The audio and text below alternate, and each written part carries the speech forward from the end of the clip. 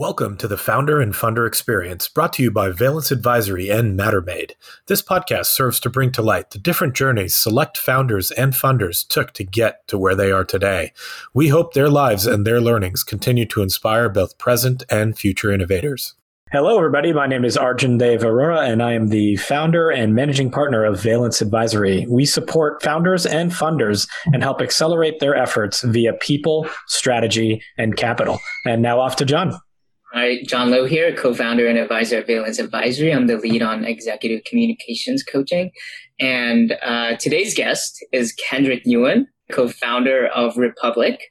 What is Republic? I'm not going to answer that. I'll let Kendrick do that. I'm sure he does a better job than I.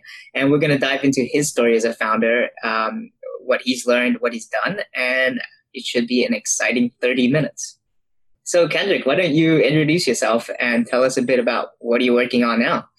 Arjun and John, thank you so much for having me today, and thank you for the warm intro. So Republic, to answer your question, John, what started out as a crowdfunding or crowd investing platform over the past 4 years now have matured into a full stack investment platform whereby we curate the best startups and even private equity deals and bring that to our community, and people can invest from any background. You don't have to be a millionaire. You can be a student or a teacher and can invest as little as $10 or $20 into the opportunities that we have on the platform. Wow, excellent. And so tell us about how you came up with the idea. Like, what were you doing at the time? And what problem did you identify? Yeah, it's a simple question, but it's actually a really complicated question when it comes to Republic and myself. Kind of taking a step back, I think all of us, everyone, shares a common interest of wanting to, make a difference, right? Service other people and do more than just ourselves.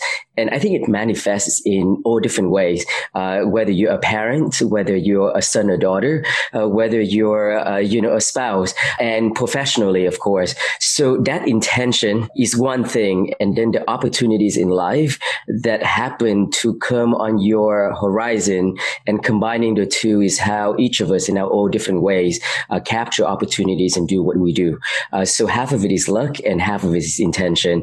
In my case, starting out as a attorney, as a securities attorney, working in finance in New York, and I love being a lawyer, but it wasn't very fulfilling or adequately fulfilling. So I was a little ADD and went back to academia to teach law for a couple of years in Silicon Valley. And that was still not adequately fulfilling, and or at least wasn't fulfilling for me. And I got an opportunity to come work at AngelList pretty early on, just right at the time when AngelList rolled out their syndication model. And it was interesting in that the syndication model was the very first time that early stage investing was available beyond a few dozens in crew that, like Arjun obviously is a very well-known venture capitalist. But before AngelList, you gotta be, Arjun and probably another 30 people just like him to invest, because what AngelList did is that it opened that up to millionaires or accredited investors, allowing these people with means to co-invest side by side with people like Arjun. And I think that kind of opened this window of opportunity for me and see the potential for a more democratized venture ecosystem. So that coupled with a change of law under President Obama that allowed for non-accredited, you don't have to be a millionaire now to invest privately. And so taking that opportunity, add on my legal background and obviously access to the venture ecosystem by virtue of being an early employee at AngelList, all of that combined together. And I was like, hey, there's a potential here to build like Amazon or like Uber for private investing, that anyone, tons and tons of people participating as investor and funding more founders. So that's, a little bit long-winded of an answer to your question. Oh, that's fine. We could hear you talk all day. And so Kendrick, as you are aligning stakeholders to bring this more democratized approach to investing where, if you have $10, you could still invest in a promising startup of choice without having to be a millionaire. What were some of the key maybe people challenges or legal mechanics that you had to navigate to make this even possible for other people? I have heard this feedback from no less than a few dozen VCs that the model in the early years, that the model that we set out to do is an incredibly challenging model because it's a two-sided marketplace in an industry that didn't exist and is still very nascent. And you're convincing people to do things they've never done before. So in the case of Uber, even though people didn't take taxis every day, everyone knows what taking a cab means. Even today, virtually no one knows what private investing means, right? Even a retired doctor who's a reasonably wealthy individual had never invested privately. So you got to educate and deliver a message in a way that is simple enough and quick enough to get people to understand and join. And so that process of reaching for mainstream adoption and get the message out there has been and will continue to be the biggest challenge and potential for what we're building.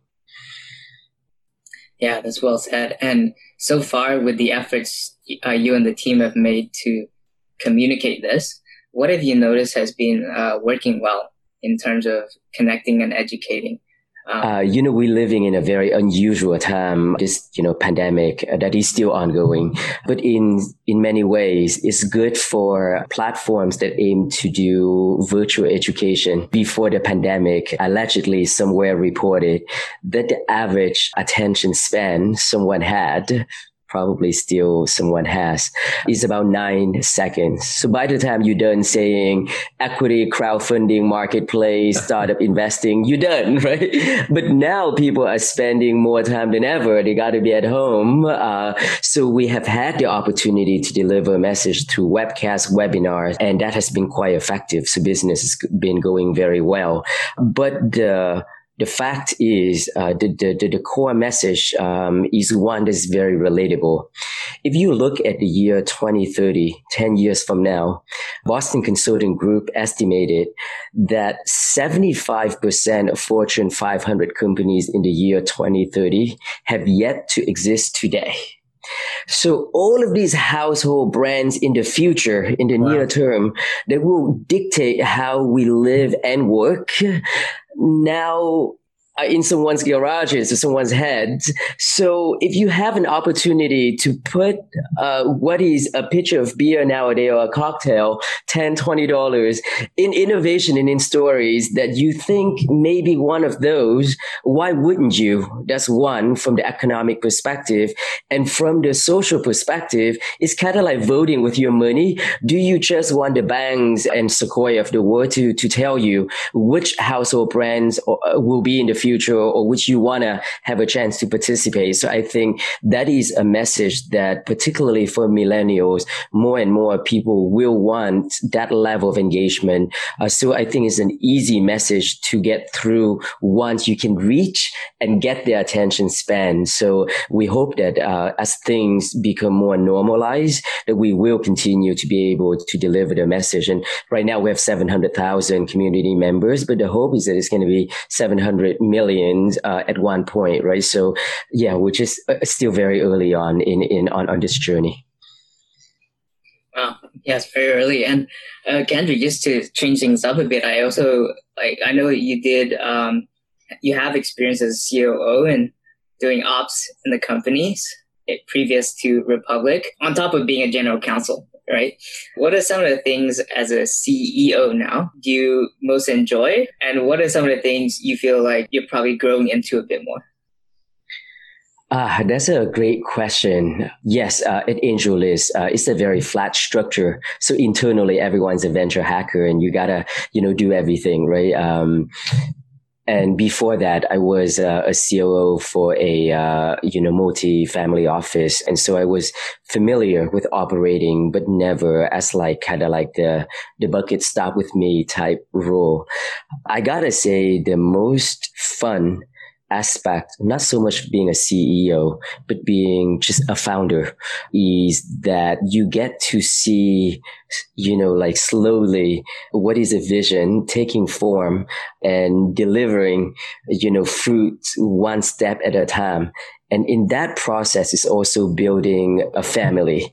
And so given that, I don't have, I've cleaned out my personal life so that I can dedicate all in on this. So I don't have, like, aside from my parents and my siblings, Republic is actually more of like a family than that word, than people use that word in the context of work. It's truly a family. But, my analogy is this.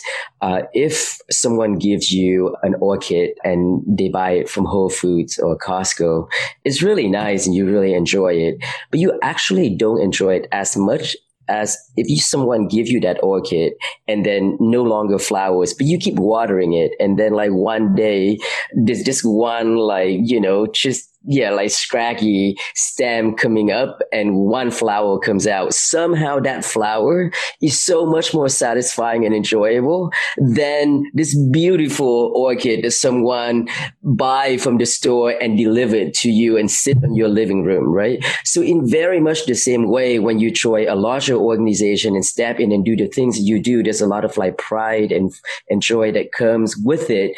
But doing your own startup, it doesn't matter if it's a fur shop or a barber shop or something like Republic, is every day that little growth that delivers this amazing satisfaction, and it still does today. Yeah, beautifully said. That's really nice. Yeah, that is nicely said. And you described how Republic and your team there and what you're building is like your family now.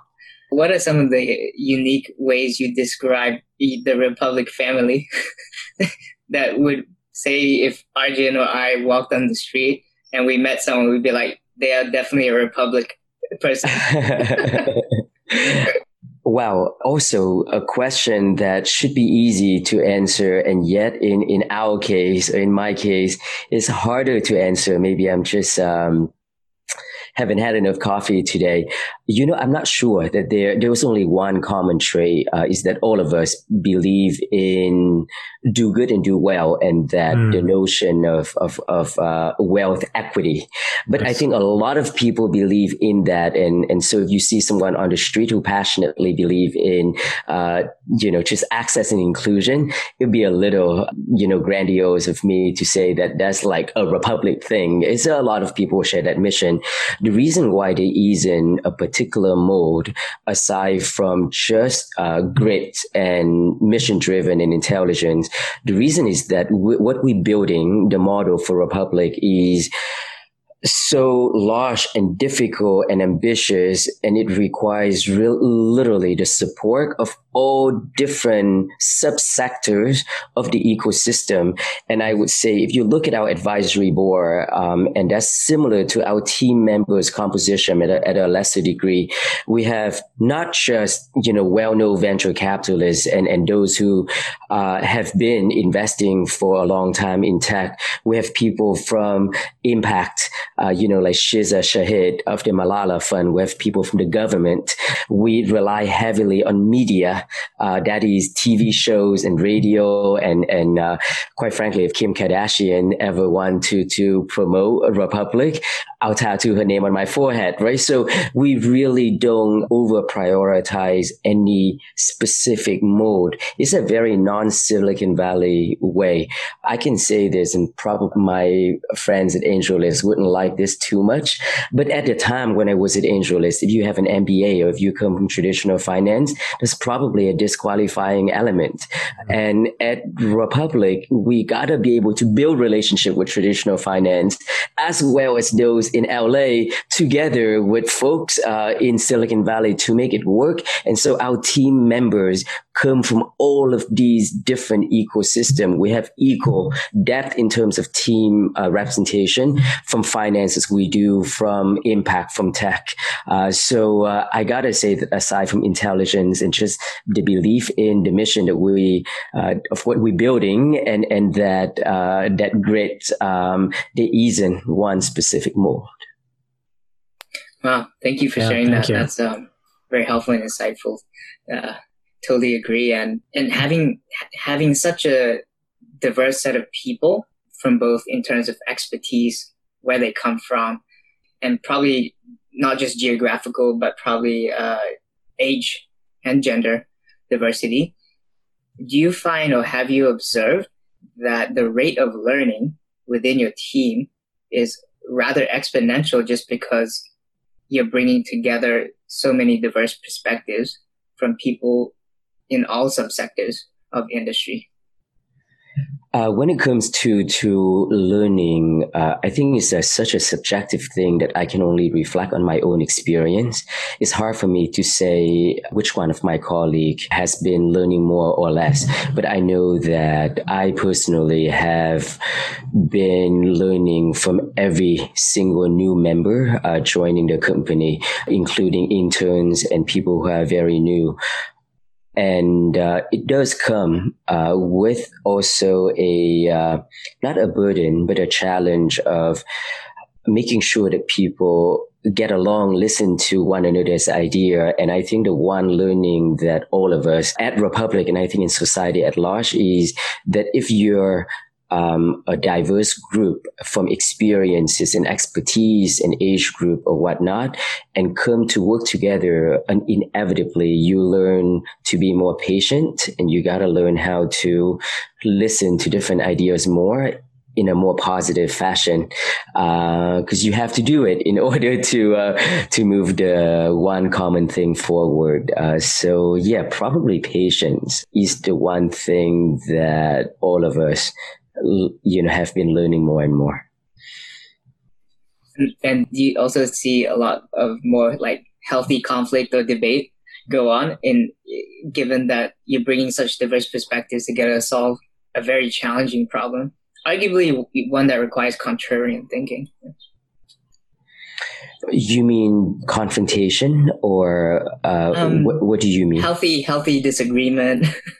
Yeah, the exploration of different ideas, debate, coming to new conclusions through discussion. Yeah, being heated but still respecting one another.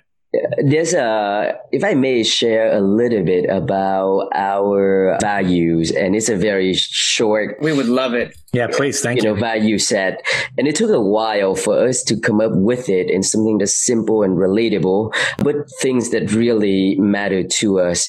The piece on doing your role well and trying to help one another are two things that are important. I think that the same at any company. But the single most important, I think, value for me, in fact, it is a firing offense if you go so far against it, is positivity. It doesn't matter what you do or disagree on. The only way to be optimally helpful and make sure that you enjoy your own experience and that your colleague enjoy your own experience is that you got to be positive. So if you disagree in positivity, it naturally going to be, additive, constructive. And the moment that you disagree, but with that lens of negativity, I mean, you gotta stop, go grab a cup of coffee and resume later. So there is no prescription on how to do that, except that I think in life in general, and particularly in a work environment where you spend so much of your awake time interacting, that almost at all costs, to be relentlessly positive in behaviors, in communication style, and in communication on Slack is the singular most important thing that I myself still try to be better at it. And I really do encourage, if not kind of like outright mandate, that people at Republic approach that process internally and externally. Oh, thank you. Thanks for sharing your values. And for yourself, as you've been practicing and getting better at it yourself, is that something you often reflect on after your work day, do you have your own rituals around it?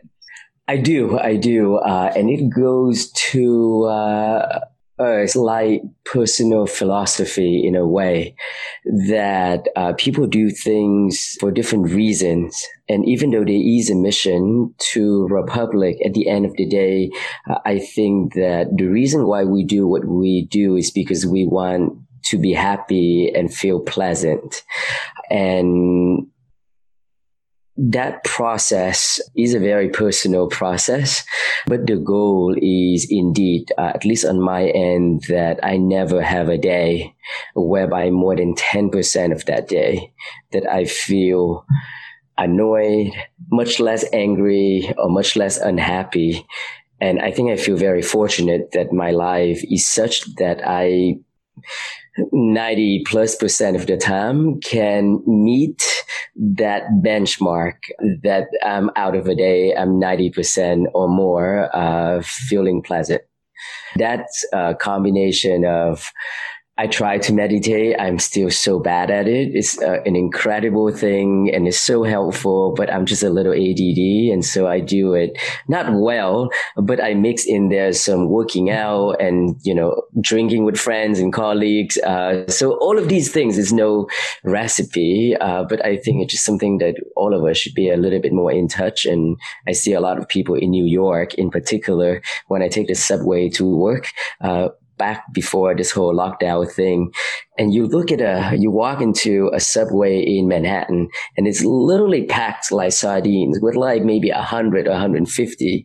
And you do a quick scan of everyone's faces and it's like 80% have this like long, sad face.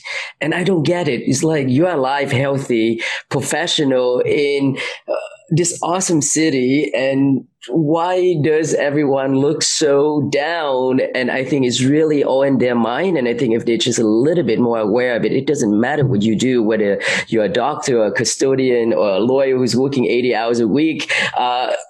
It's obviously your own choice to be happier, and that's very much within your power. So, it's just something that I do try to be mindful of it almost like every day. Well, that's great. Thank you for sharing that. That's awesome. Yeah.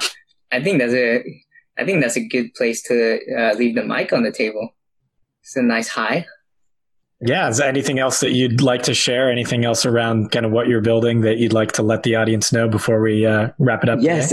We actually introducing something that's cool and it's truly the first of its kind ever in the US. Up until now, that's not something that we could say, but with this product, it is truly the case.